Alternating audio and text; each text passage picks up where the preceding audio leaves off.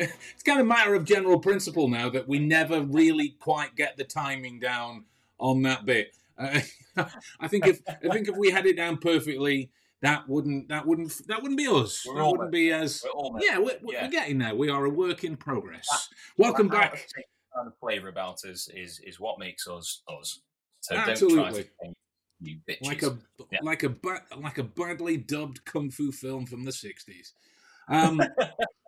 Welcome back, ladies and gentlemen, to another episode of the Deductionist podcast. We have a very special. Oh, I should point out as well. I do bathe, but I did a workout before the podcast, and this is from my pull-up bar. I don't just live outside. That's just to qualify that. The cat fly. Exactly. To that end, we have a very, very special guest today. Now, here's a fella for whom, just to point out as well, the Facebook user that's commented, there should be a little link at the top of the stream that would allow you to let me know who that is, because currently I can just see Facebook. You're a mystery. You are an enigma wrapped inside of a mystery, and that is an excellent segue that I would like to use right there. So you may remember from when we did the Minds streams that there was one particular person that I was anxious to meet and talk to, right? And I was happy to meet you there as you were to meet me. Thank you anyway. Well, to be fair, dude, it's nice that you get out from under the stairs every now and again. Yeah, I'm real. I'm not just in there. But here's the thing, right? Adam had to put up with on the did it end up being like a 16-hour drive there or something? I don't know. It was quite an excessive drive. He had to put up with me talking about things like going in there. It couldn't be like we got the sat nav rerouted us on the way there for some reason to a completely different area of the country first before it decided to reroute us back up to Newcastle. But we did eventually reach our destination. But that's the thing. So he's Friday night. He's having a listen to me talk about things like I've got it in my notes here: Miracle One, Pluck, Switch One, the inevitable choice thing that he did with Ollie Mealing a while back, Scribe. Now, all of this type of stuff will be words that most of you have no idea what I'm talking about, right? Most of you will have no idea. But for those that do, will know that me and Adam are particularly fond of our puzzle-solving practice having a look at certain magic and mentalism kind of performances. Right, we're all big enough and ugly enough to know that there's no one walking around with a wizard's cloak and whatnot until Absolutely ugly. until we started watching the work of this guy. And there was a few times, especially when we went to the open mic night, when this guy performed, and Adam turns to me and goes, "Well, how does that work then?" Right? Not like that's not, and that isn't the point, right? Go on, what are you going to say, dude? I'm getting excited now. I'm getting excited. I was expecting kind of, maybe there's something that Ben's done before. Have they seen this? And I thought, because we'd sort of seen a few acts beforehand and what have you, and it's always great to see things that you have seen before but used in a different way. So like everything we do and see and talk about it's always unique, but this was one of those things where we're just like, but how? We genuinely don't know how. That's really annoying. How? And it's been such a wonderful feeling, and he's agreed to give his time so graciously this evening to talk to us all about a little bit about his process and his thinking and his journey within this world that's led him to where he is now. So, ladies and gentlemen, with that in mind, Mr. Christian Grace. Yay! The crowd goes wild. I've been working out as well. It's great to be here, lad. How are you both? I'm very good, my friend. How about yourself? Yeah, fantastic. It's been a really good Thursday. It's nice to have a different job from the normal sort of 9-to-5 jobs. So today's actually been quite a relaxing day, but getting a lot of work done. And yeah, it's great to be on this podcast and to have met you guys at Minds as well. That was really special. Well, when that was the thing, like when... Go on, Adam. Sorry, mate. As was meeting you. Yeah. Well, here's the thing, right? Like I am normally, most people tend to recoil at my presence, right? And that's not like a self-deprecating thing. Most people, right? I'll give you an analogy. I went to a fancy dress party last year. One guy had to ask permission of my friend. Thought he had to ask permission of my friend to come and talk to me because he thought I was so scary. But you wandered over, we spoke, we hugged. It was just a genuinely warm, wonderful experience. And it's knowing you since and being kind of immersed in your work as much as I possibly can anyway. Because there's some things that I haven't tracked down yet or looked into through your Gumroad site, but we'll plug that later. So we'll plug that later. So just for those people who perhaps maybe don't know of you as well as we do at this moment, maybe if you could just give us a little bit about your background and your experience in this area. Yeah, absolutely. So, I mean, all in all, mentalism is something that I've always been interested in, but I've only just recently gone into because my actual background has been more in magic, like magic for magicians, magic tricks, creating a lot of card magic, which I have been obsessed with for years and years. But it started pretty much like any other traditional magic story of being a kid and witnessing magic and always wanting to do it alongside all the other fantastical jobs I could perceive, like astronauts and fucking chefs, and so it was always there. It was just always there.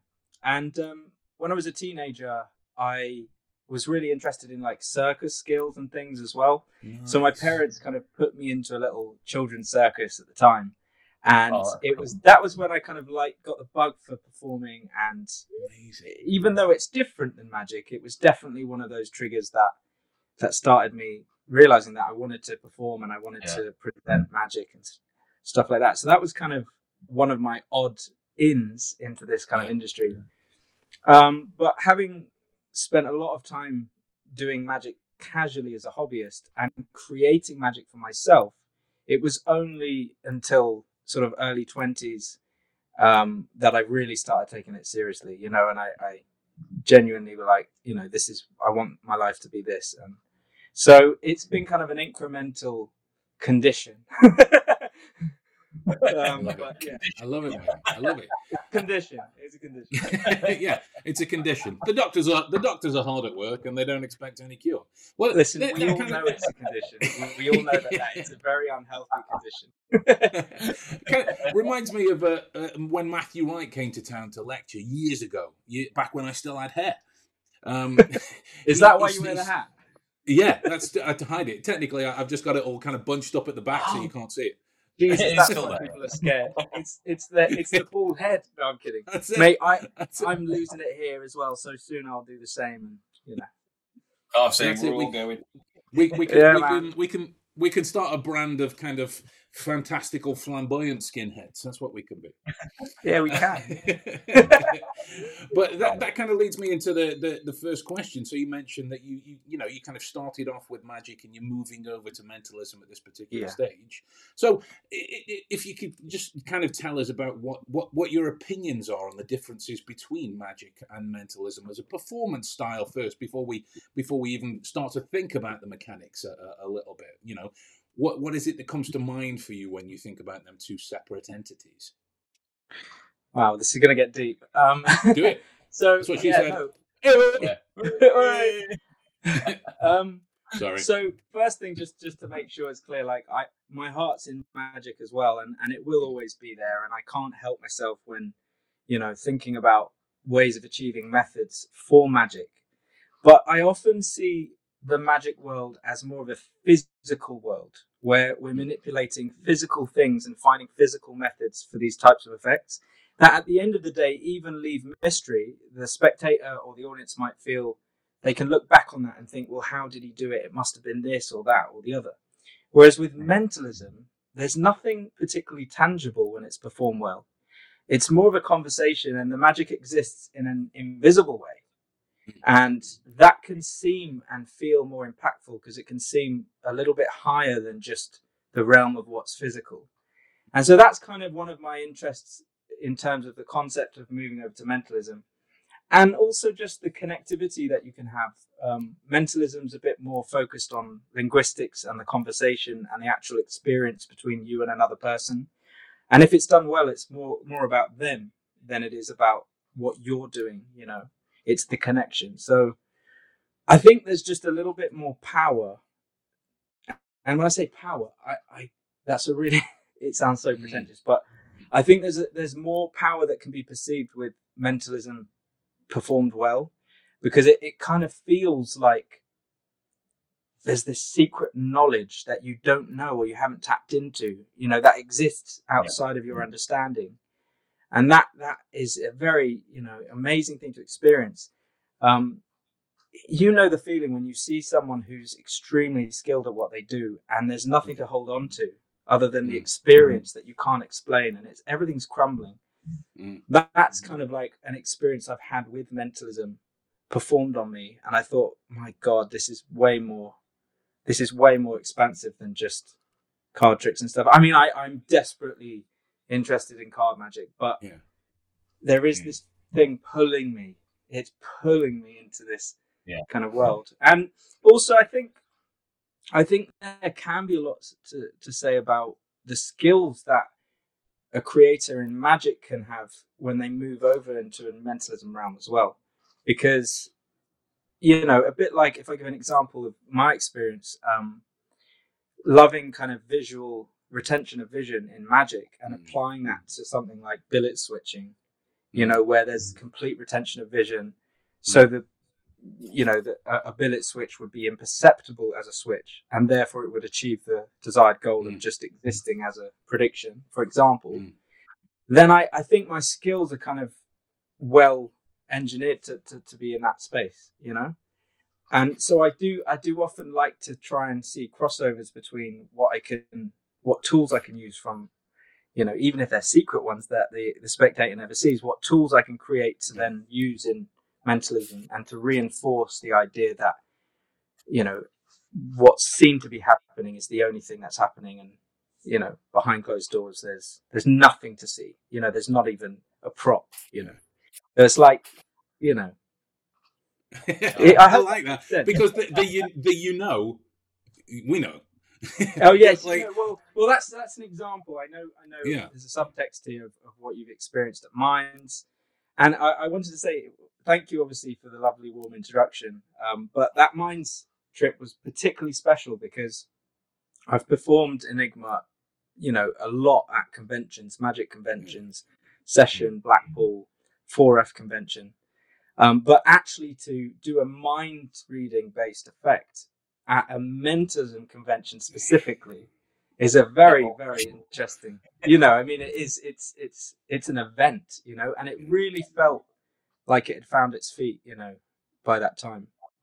So it was a pleasure to do that. And what you haven't mentioned to the viewers is that you tracked me down on the last day, and after we embraced, we spent some time talking about it, and we did. I was very open with regards to method, and I told you exactly how it worked, and hopefully you feel even more excited about it. Genuinely, because sometimes you find out methods, you're like, yeah. Well, that's the kind of. So I was going to say, even more excited about it, the fact that we're about to reveal the method today. So live. You stay under the stairs in that cupboard, Alex. You just stay there. It was a thumb tip all along. Who knew? But no, genuinely, right? Because that's one of the things that I enjoy about like thinking about these kind of puzzles and things is a form of practicing that kind of thinking about a problem, because like it has parallels personally for me in terms of the way a deduction is described. If you say, I think this about you, they go, oh my God, how do you know it? And you say, well, I noticed this, and this, and they go, oh yeah, well, I could have done that, But when it's the fact that, well, you didn't do that, and when we had that kind of very open conversation about it, I was like, I never, in my wildest dreams, would have put that together in a million years.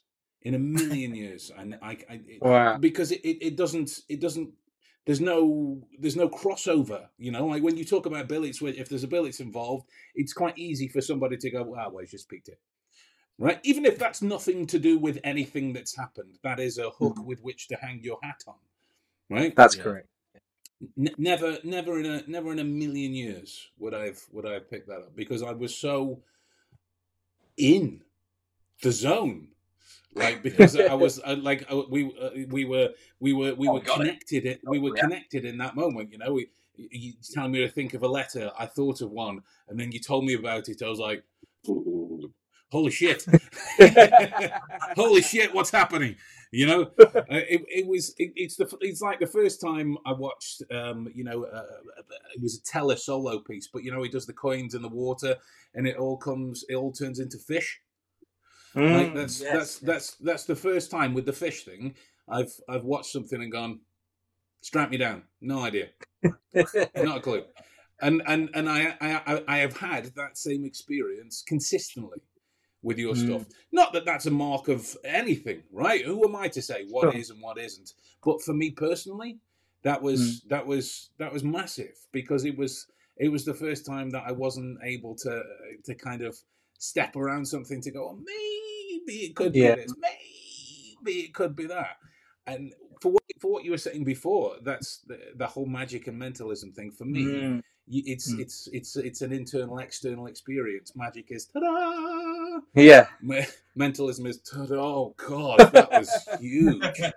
Yeah. Jesus. There's nothing. If it's done well, there's nothing to hang on to, And I think that's part of it. You mentioned problem solving, and I have talked about this a lot, because that is possibly the best definition of what I love doing the most.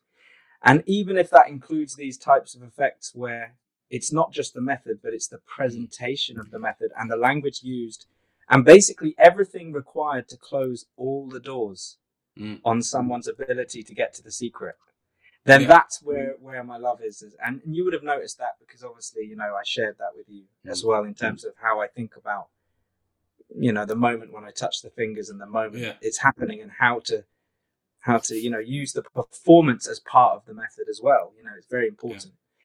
Sorry, I was going to say, I asked Ben after he got back in the car, because when we left that day, I left the room when you told Ben the method. So I kept away from it because it was one of those moments where you're just like, oh, maybe I don't want to hear this because, you know. And the next morning you brought us breakfast, right? Exactly. Breakfast in bed. And, I've still got that Valentine's Day card you drew for me, Ben. That's really, thank you so much. I'll always keep that. That's fantastic. That's actually a continue, photo. Adam. It's not a drawing.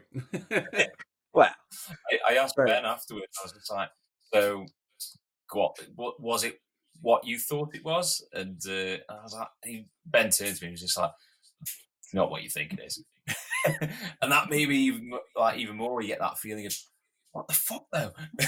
And I kind of like in a way, sort of how you said before about that feeling of magic, ta-da, but being that, that kind of it's happened, and you're just sort of taking it as it is for the moment. And I didn't want to kind of let that go for some time.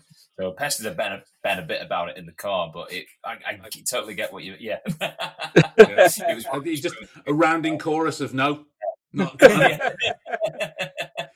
I was just like, damn it, like I probably should have stayed. It's partly the thing is I'm very open, genuinely, and I have been with a lot of magicians and mentalists and friends. It's, you know, to me, it's, you know, these secrets are special when they're kept, but they're also can be quite special when they're shared, you know, with the right people, you know, right people being people that can see the potential energy of something and enjoy and embrace it and empower it, rather than, you know, the cafe goers who, you know, but we won't get into it, but you know, it is what it is, isn't it? We won't.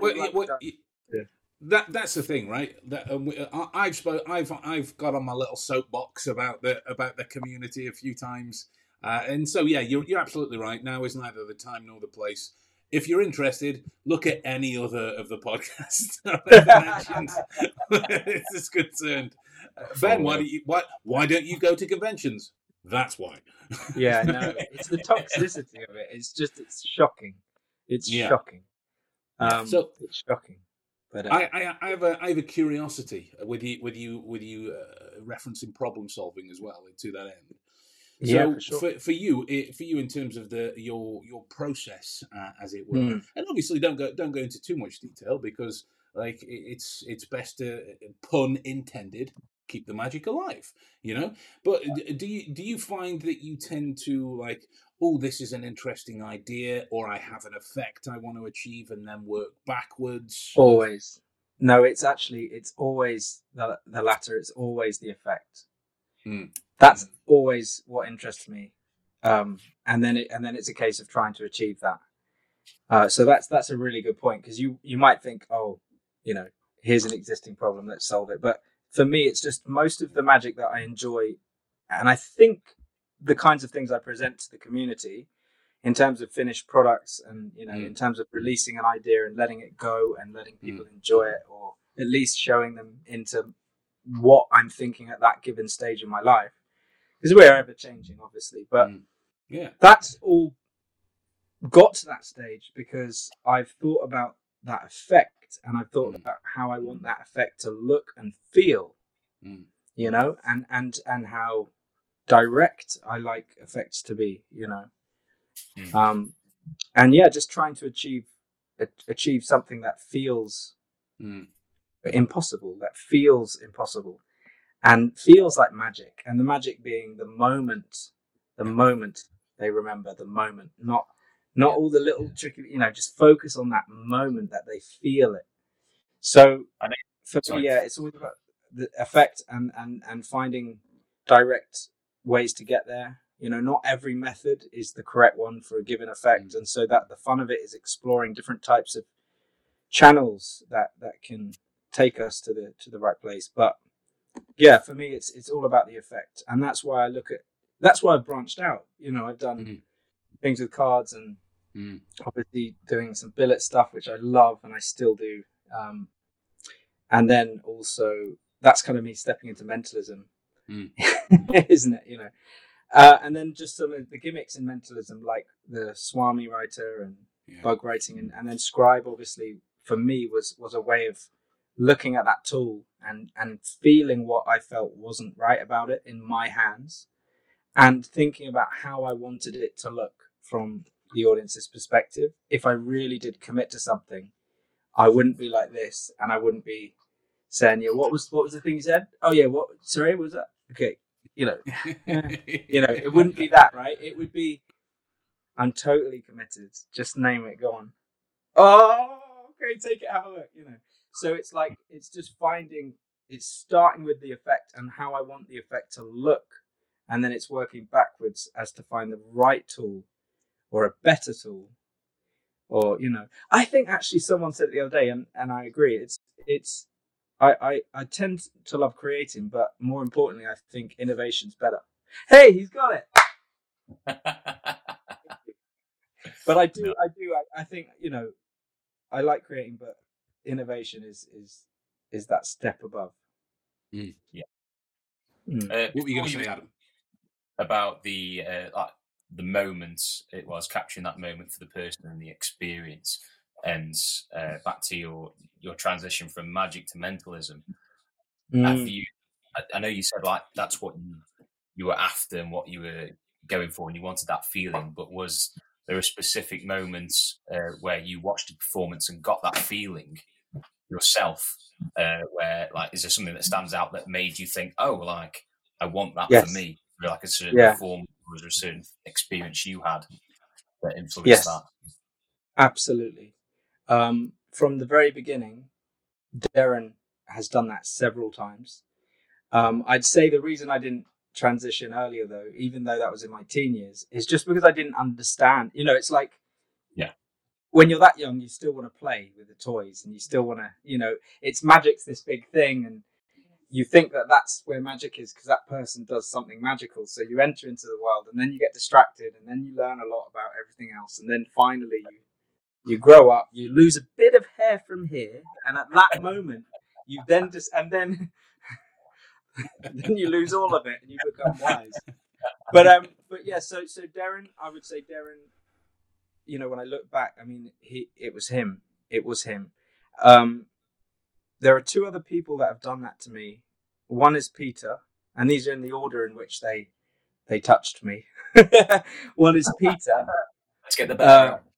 Peter Turner. His initial clip, and you guys might be able to reference this better than me, but he put out a clip on YouTube of him performing for about 15 minutes on one girl on a bench, and there was just and it was something to do with Isabella Starr thing. He did Isabella, but he wrapped it in. He did. with the shooting star thing as well. No, not the shooting star, but that was another one. I mean, so it was a video of him. What's the effect he uses with a rainbow, and they paint from it? Oh yeah, it's nuts. Yeah, I can't recall the name of it off the top of my head. But anyway, he performed this piece, and then he went. Wish you were here. Wish you were here. Wish you were here. Oh, great! So he does this and that, and then he ends by telling her about her sister and what her name is, and what she does, and the fact that she wants to be a dancer or something like that. And it was just so unbelievable to see this type of reaction, and it gave me the same feeling of power and weight that this person had. I think at the time it was more the enigma of it, and Pete with his tattoos and his looks and stuff. That's also, there's something to be said about that look as well, which I find really influential. So we'll circle back to that in a second. But Pete was the second guy, and the third person to do it was Fedon. Yes. He did that for me, like in person at Mainz, a couple of sessions back. I think it was maybe 2 or 3 years ago. I think 3, maybe. I don't know. It was when he was lecturing at Mainz, and he was doing Phasma and that kind of stuff. It just hit me sideways. Honestly, it really did. So those are the moments. Those are the people that have done that, and it's just that feeling. It doesn't come often though. See, that's the thing. It doesn't come often. So I do ask myself, why do I feel so inspired by these people? What is it about them that gives me this feeling that there's a power there, you know. Yeah. It's more in the performance as well. The Enigma presentation, obviously, that you did for Ben, and what we saw on stage as well, where we talked about before, where like you see something and you're just like, oh, that was probably one of those moments for us where we were just like, wow. It was. Well, that's a very high compliment, because I've really put a lot of work into it, and I'm very, very passionate about it. You can tell. You can tell, and that was one of the things that I loved about your material, because mostly when you look at these it's a pet name, but I call them problems now in terms of the performance. Just because I've looked at them that far, that's just how I look at them. They're not actually problems, but as how I reference them. And most of the times when I'm watching somebody perform that way, there is an excess of over explanation or irrelevant story or this or this or this, whatever it is, some kind of convincer that that either nerves, inexperience, terrible effect, whatever it is. There's a bunch of reasons for that kind of stuff that can come up. That when you were performing, there was none of that. It was just a case of, here is something mental that I'm going to show you, and here is the end result. And what gets me about it during these ones, particularly with your card performances, is that you seem to be just as excited to see it work. Yeah. And I think for me that's part of what makes your puzzles, your problems, so special. Because it's not like, look at how remarkably clever I am that I can figure out all this shit about you. It's this fucking ace. Let me come and share this moment with me as well. Now you next, come and share this moment with me as well. You next, come and share this moment with me as well, because it's mad. I don't know, but it's great. It works. Let's do it. And it's that kind of teamwork element that you get with the people that you perform for. It's glorious, mate. It's glorious. Is that engineered or is that natural, or what do you? It's an interesting observation you make, because I don't think I've analysed myself in that way. I suppose contextually at a convention, it might come across in that way, like, like you described it, because naturally I understand there are people who are intrigued and want to know more and want to actually, it's more of a disbelief thing, can you do it on me? Can you do it on me? So I'm leaning into that in that context. Yeah. I suppose it could be presented in a very, very different way, depending on your style and your kind of character and stuff. But for me, it comes naturally. I don't sit there practicing becoming a character, really. I've thought about it. I'm probably two ayahuasca sessions away from getting a full body tattoo or something. You know what I mean? I've thought about it, but no, I just try and be myself. I think what's important is to remain who I am and to let the magic speak for itself. Let the whatever it is speak for itself. But I do want to work more on becoming more of a character, rather than a guy that happens to do something. I do find that an interesting next step for me to take. Yeah. Have you got any things that you're working on towards that? Don't tell us, but just whether you got anything. It's hard to sort of talk. It's hard to. Is this where you walk off now and come back in costume of some kind of? Well, Adam, I've always been in a costume. No, Mission Impossible style. And that working out thing earlier, well, it wasn't real. It was pen. Ta-da! Ow! Ow! And that was a nick. The thing is, like, it's a good question. I've been thinking about it. I just don't know whether it's maybe a case of doing less of the magic I used to do and more of the magic that I want to do, rather than too much of a drastic change. I mean, I'm definitely, no offense, going to start wearing hats. I'm kidding, Ben. You look great. It suits you. That's only out of my my kind of low self-esteem No, and you eternal look depression. So thanks No, for pulling that. no. Yeah, well done, mate. Yeah, you'll be all right. Just to say, Julie from the comment section, I have a question. May I? It's Julie. Of course, Julie. Fire away. Pop them in. Hi, Jim. To your heart's content. To your heart's content. Will I see a comment come up? If like Ross, Oh, yeah. Ross was the guy that gave us the wish you were here. I can pop them pop them on screen. No, I've got it. It's this comment section. I got it. So it will come up here. Perfect. Yes, it should do. That's accounted. Oh, here we go. Look at this from Ross. Hi lads, big fan of the podcast, and I love Christian, amazing thinker, performer, and person. Very happy he's been pulled to the side of mentalism. Enjoying the discussion. Yeah, thanks for tuning Ross. in, mate. Nice to see you. Thank you for tuning in, mate. So I'm curious. Has there as yet been an effect that you've kind of dabbled with that you haven't been able to that you've not that any of us ever give up and go, right, well, that's never happening. You know, what's gone back to the back burner for you? So yes, yeah, there is. I can't. I suppose I don't want to talk about it. Is that fine? Fine. You must.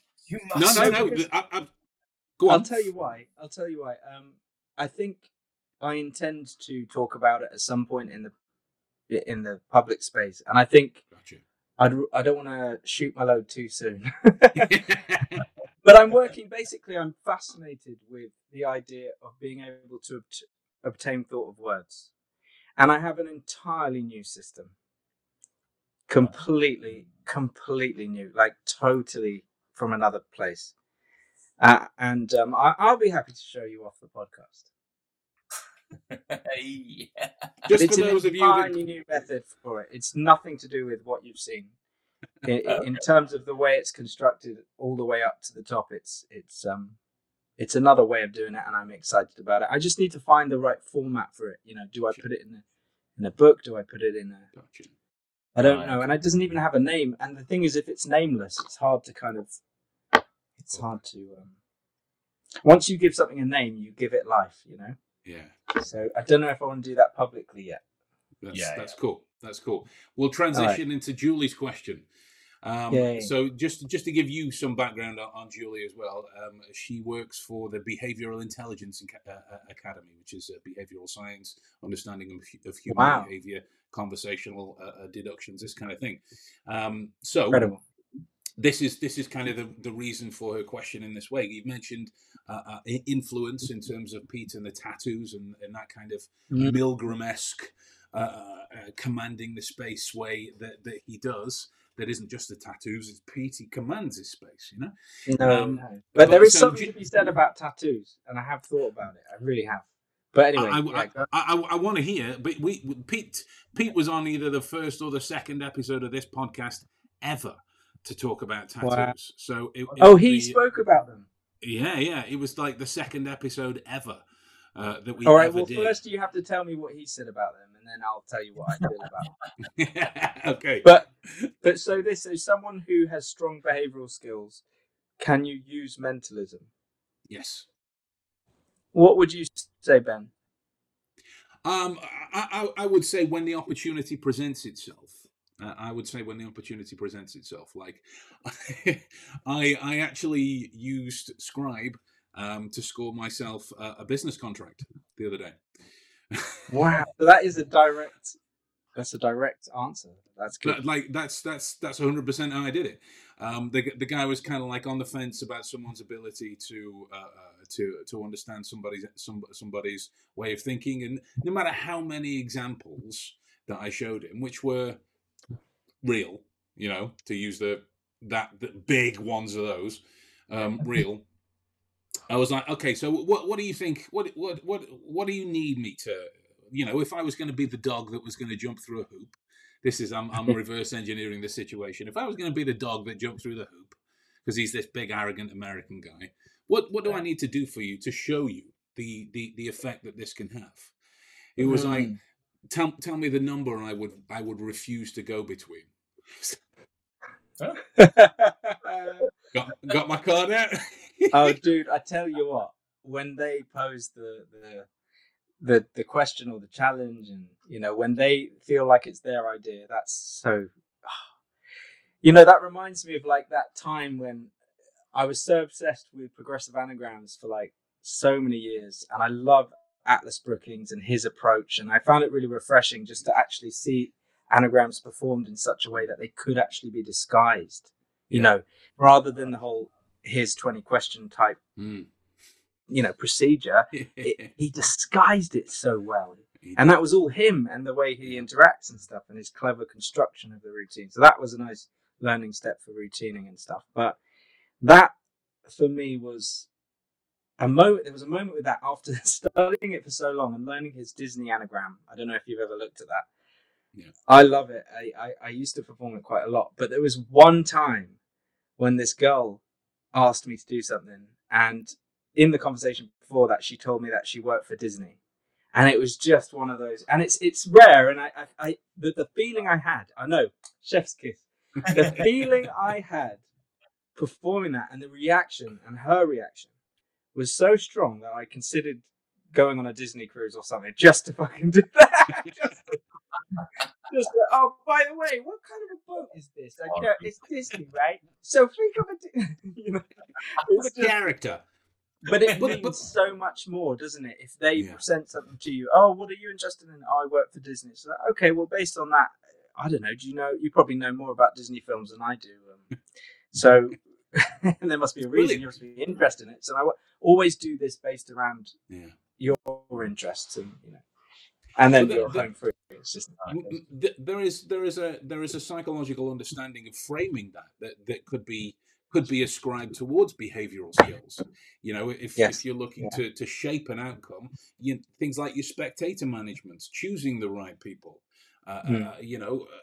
whether they are okay with, if I might use the phrase, everyone, being touched, with fingertips or hands on shoulders, this type of thing, not anything that you would need a court appointed, whoever they are to come in. That type of immediate assessment of the people that you're going to use for a specific kind of routine, because I can't do anything too emotional. Like most of Pete's work, I can't do it in that way, because it just feels disingenuous coming out of my face, because me personally, I have the emotional range of a teaspoon. Right? Oh gosh. So it's fact. That's it's pretty fact. small, man. That's pretty small. That's why my wife cries herself to sleep every night. Just in case my mother-in-law is watching, that's not true. It's not true. It's every other night. But that type of thing, in terms of having this arsenal of routines or things that you can do. I know, ready to pop in those places, and I think it's the implication it has. That's what's so strong about it. The implication that they've introduced an idea and you use what they've introduced is so much far greater, because it implies that you can adapt to any situation with any given interest, and it gives so much more power to the idea of this thing, which is why I think I do also want to spend a lot more time trying to figure out how to naturally engineer those circumstances.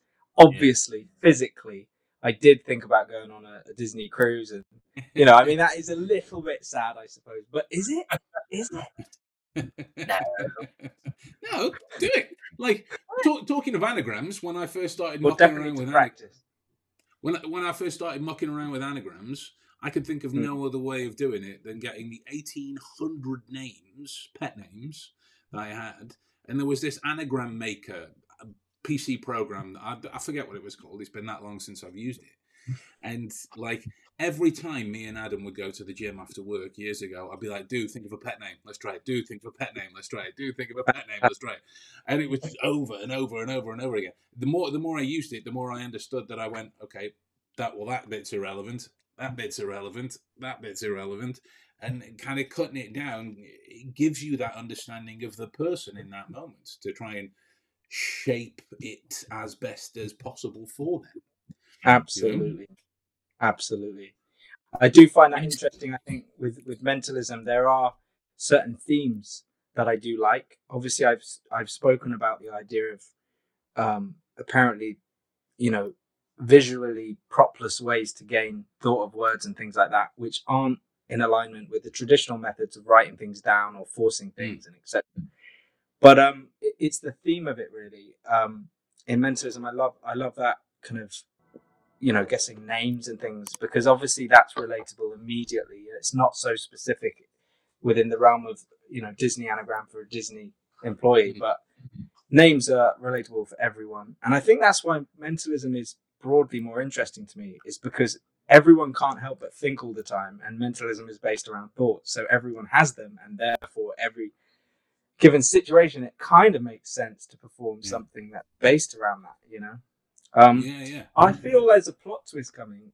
Is Adam in your understairs cupboard? Like, soon you're just going to go through with the camera. Oh shit. You said the truth online. The best thing going on is there's no abuse, is there? I have to make sure I don't turn that way so the bruises aren't revealed. Oh, bless you, Adam. Oh. Where's the hat? Angry with me. As a side note, I found out the other day, the Mission Impossible theme. This is a definitive tangent. It goes too short, too long notes. When Lalo Schifrin created that, it's Morse code for M and I. That's wow. That's how he hid it. So you need to be watching out for Adam's noises when he's tapping out "Help me" or SOS, or he's done it again. I have nothing. So I'm relying purely on flatulence. So if you hear if I might just expand on Julie's statement a bit, she said, I mean on her or him. So it would be kind of like, so you're in a moment looking to use whatever you have in your arsenal to be able to use. What kind of things are you noticing that allows you to think, this person will be good to use, this person will give me a good reaction, this person won't be a dick, this person will be compliant, what's is there anything you can speak to that process of for yourself personally? Yeah. I suppose I did spend a long time thinking about it when I was doing magic at events and things, especially in scenarios that feel a bit more unnatural for me. Which is a good space to be in, because you always want to find a solution for why you feel that way and how to dissolve it.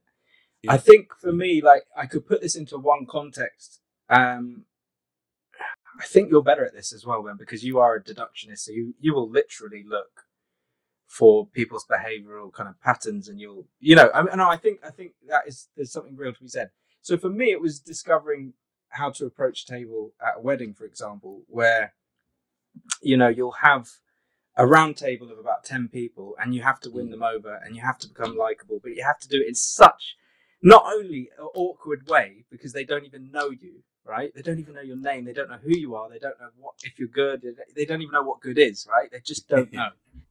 But also, not only that, you're doing it whilst they're eating, whilst they're talking to each other, whilst they don't know each other.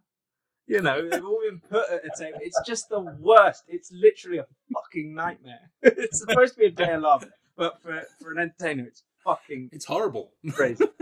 But here's the thing: what I did notice was, and I noticed this from observing the tables from afar rather than actually going over. Because when you go over, you can't learn much because you're in a moment and you're panicking. Yeah.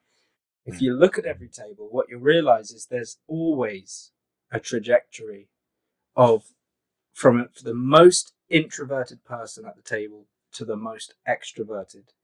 By nature of everyone being different, there has to be a trajectory between the two. So I look at who I feel intuitively is the most silent, and I feel is the most boisterous or loud, and what I'll do is I'll brave it and I'll win over that loud one. And then the whole fucking table conforms, and it breaks everything into itself, and everything's fine. And if you and actually stepping back further from that, like a little mandel got set, I look at all the fucking tables, and I look at which one's going to be the most fucking trouble, and I go to that one first. So get lots of noise happening, and then everything else falls into place. So yeah, I suppose to a certain extent, when I do perform magic, because of that experience, and it's not a conscious decision now, it's just more of a kind of, you can see who's reasonable, you can see who's interested. I think it is experience. I think there's a point at which, I mean, you're always going to be surprised, and there are always going to be people that try and mess you up, and there's always going to be things that happen that you don't account for and you can't expect. But in and around that, I think it is experience, and it's just a case of, it's like you feel like you have to perform at these types of events, so you have an obligation to be the best and impress the people that are paying you. But really, you notice that there are people who are interested in what you're doing, and there are people who aren't. And I suppose naturally, I just pay more attention to the people that might be interested in what I have to say or offer. And I tend to just make more of a connection with those people. And I don't worry so much about the people that aren't enthralled by magic or aren't interested or aren't very kind, really. I mean, I try not to. And I don't feel bad about that anymore, because before I thought, oh, I've got to get around everyone. I've got to entertain everyone. I've got to manipulate everyone so that they enjoy said thing. Now it's more like, no, I know my worth, and I'm going to just, and I'm not going to force it on anyone. I think that's the other thing, is just to be quite, in a given casual circumstance, to be attuned to whether it's appropriate to do anything or not. I think it's more powerful to do less, especially if, and like I say, I think it's even more important for them to suggest or request or be interested to see something rather than you bringing it out. There's a massive difference. It's just so huge. It's not even. Andy Nyman talked about it. It's expectations. It's like always lower their expectations. Always at every given turn in your attitude and what you do. And if you always do that, then you're naturally going to supersede that with whatever magic you have to offer, because then it will enter into the realm of surprise. So I quite like that. I think though, you've definitely, from what I've seen of your material, you're definitely more equipped to talk about the psychology of behavioral patterns and things like that. I think you've probably deconstructed it more in terms of your thinking on it. So I'd be interested to know your thoughts on that kind of stuff as well. Well, you've pretty much hit the nail on the head for me as well. Yeah, we could wax lyrical about the minutiae as well, but at the end of the day, I in the first instance, it's, oh God, I got to be good. I got to make everyone smile. Brilliant. Yeah, that's an ego thing in that moment. And then Freddie Jacquin kind of rang out in the back of my head when I was doing my training with him. And when he would get questions like, so what do you do when people say, well, you can't be hypnotized? Well, it's just like, I'm not interested in arguing with you. Cool. If that's your belief, I'll go and hypnotize someone else. And that was it for me. So whenever anybody started being difficult about, okay, cool, stuff away in the pocket, I'm going somewhere else. You do your thing, mate. Whatever. There were a few times that I confrontationally perhaps did some things that I shouldn't have done, but that's just me. But yeah, no, I think the kind of accentuate the positive. In that way, because ultimately that's going to be the thing that ebbs out. Even when you aren't there trying to distract attention, if there's one person within that group actively trying to be a dick, for want of a better phrase, they're always going to be ostracized. Nobody wants that unless it is a collection of dicks in that way. Magic Cafe. They'll all. I'm confident that they'll all come round. Apart from those who go out of their way to anonymously enjoy stirring the waters. How pathetic and sad. How pathetic and sad. It's huge. It brings me back to something that I clocked from Stoicism years ago, which was there are two types of problems in the world: things you can solve, things you can't. Why would you worry about either? Yeah. Oh, nice. It's the same for people. There are two types of people: people that are looking to cause trouble, people that are looking to have a good time.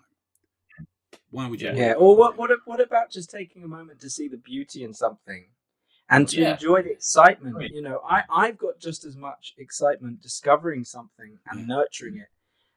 I don't have to share it with anyone, but I make the choice to share it. And then what you get that. It's just it's really disgusting.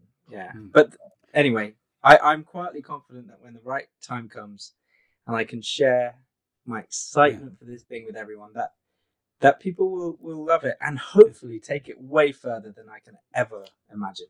Hopefully. That's the idea, right? That I share magic because I want to innovate, and I think to do that we have to, I make the decision to share it with a community because a community can take something further, and see things in ways that I can't see them. And then that inspires me, and then we're all together, hive mind, action. Yeah, absolutely. That's what makes it community. Otherwise, it's one of those where if it's just kind of sort of self-serving in a way all the time, no one will learn anything, and you don't want to end up at a dead-end sort of brick wall like that where it's a case of it's just one man trying to top the other man, and no one really cares about the other person's trick. And I think that's what, if you take the care of it away, like you've got to care about what you're doing and care about what you're seeing at the same time to make it impact the right kind of way as well. Like when we've been out and about, Ben, and I've seen you perform for people, the best sort of scenarios are where the people get on board with it and get involved like that, and it's their reaction we're trying to capture. It's absolute joy. What we're doing, it's them going, oh, like that kind of. That's what you kind of want to see. There's a joy to that, and I remember when where was it? Where were we now? I think it was when we were doing one of the episodes of the first series. Where we got someone. It was a girl in an old theatre in the town we were filming in, and at the end of the effect, she was like, she was giving nothing away. She didn't look impressed at all, and she was like, there were mirrors up your sleeves, and and you're like, yeah, sure, whatever, yeah, whatever. We're not going to be using it. Yeah. I mean, it kind of connects to something I wanted to ask you as we start to wind this in. Do you find that there is a best practice for problem solving or for critical thinking about these kind of things? Do you favour, the problem shared as a problem halved, and we'll find a solution as part of that community, or what's, is it read more, is it immerse yourself more so you have more options to think about? What is it for you in terms of that ability to think about it? It's hard to answer that in one way. I mean, I know that as an exercise, I try not to. I do have lots of books on magic and mentalism, and I love reading. And I haven't done it as much now, like over the last few years, than I've wanted to. So I've got a lot of books that I've bought, but I haven't started.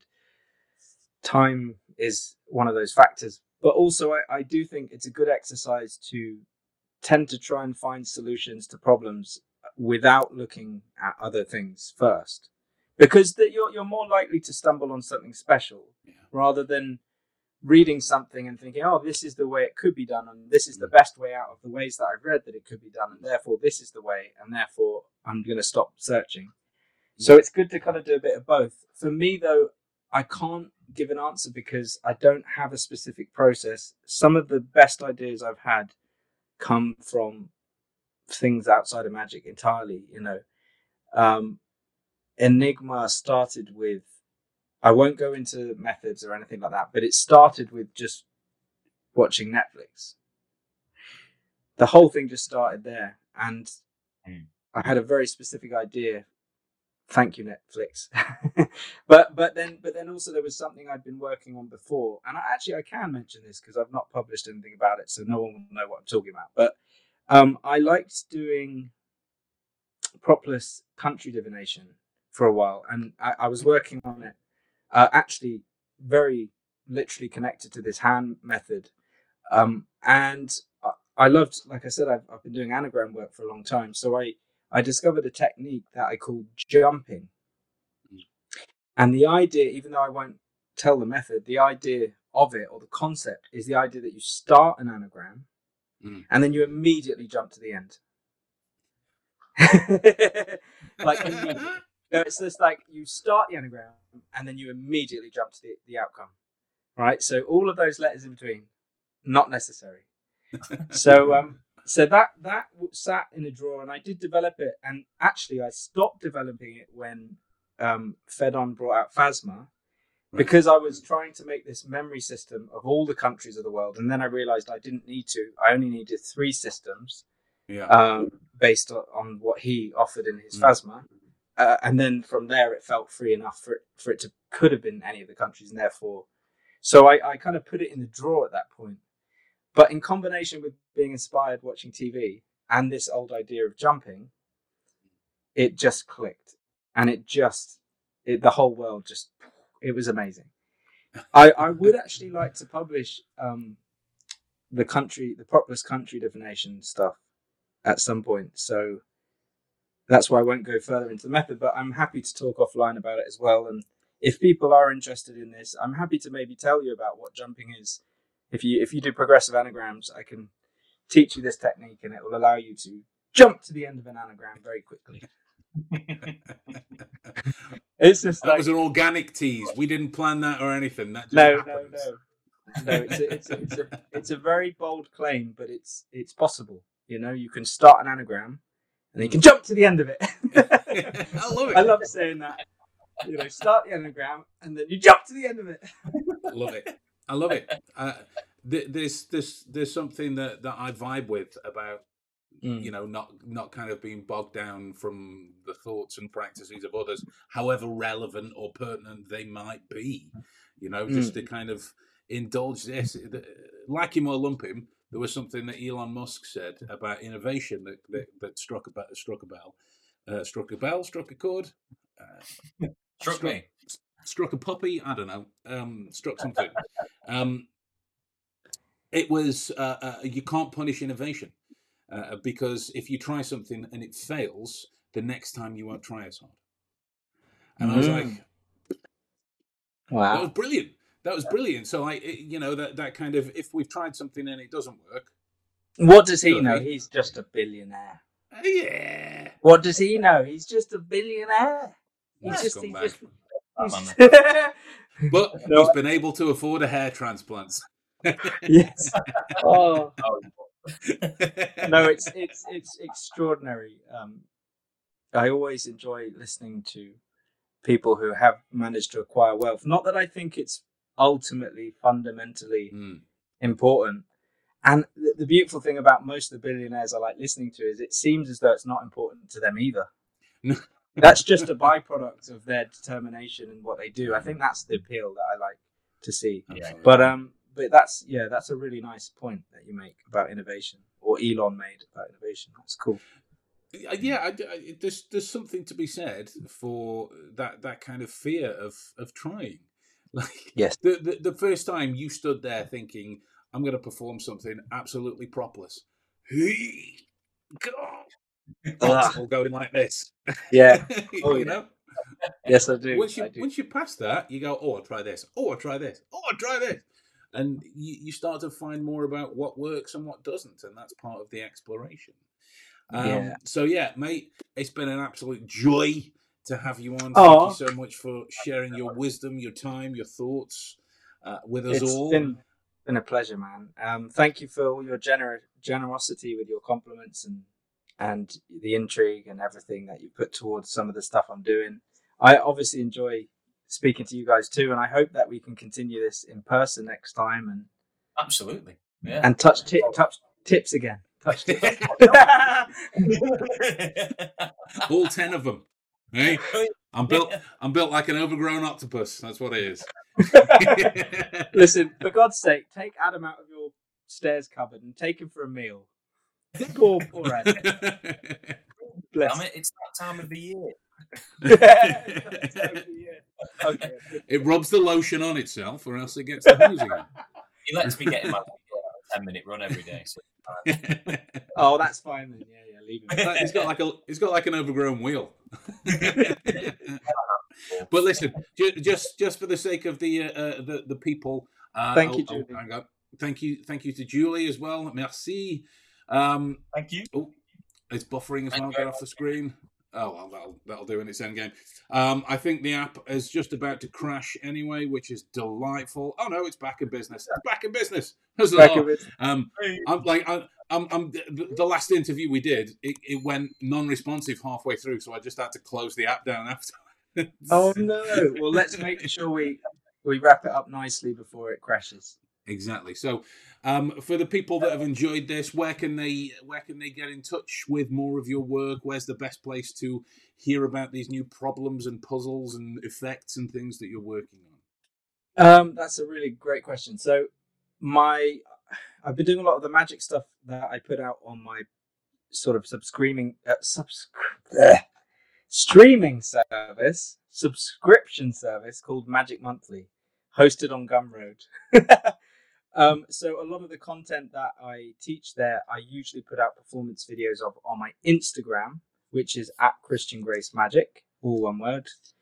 And if anyone is interested in Enigma, which is this, seemingly propless divination in all aspects of performance and how they feel and see it, then you can follow me at my website, enigmaofthemind.com. And if you subscribe there to the mailing list, you'll be the first to hear about it. Either that or the Gumroad, because obviously those are the people that are interested in my work. And I thank you all for your attention. Nice. Thank you very much for watching yet another episode of three gents whinging on the internet about what it is to think about problems. It's the usual spiel now of clicking on the subscription button and follow along for more episodes. It might seem like an insignificant thing to do, but it really does help. And not with numbers or money or anything, just so me and Adam can feel validated. That's really all it is. It gives me. Well, we'll see. We'll talk. So with that in mind, guys, we'll see you next week. Thanks again. We'll love you and leave you. Bye. Thanks for having me. Bye.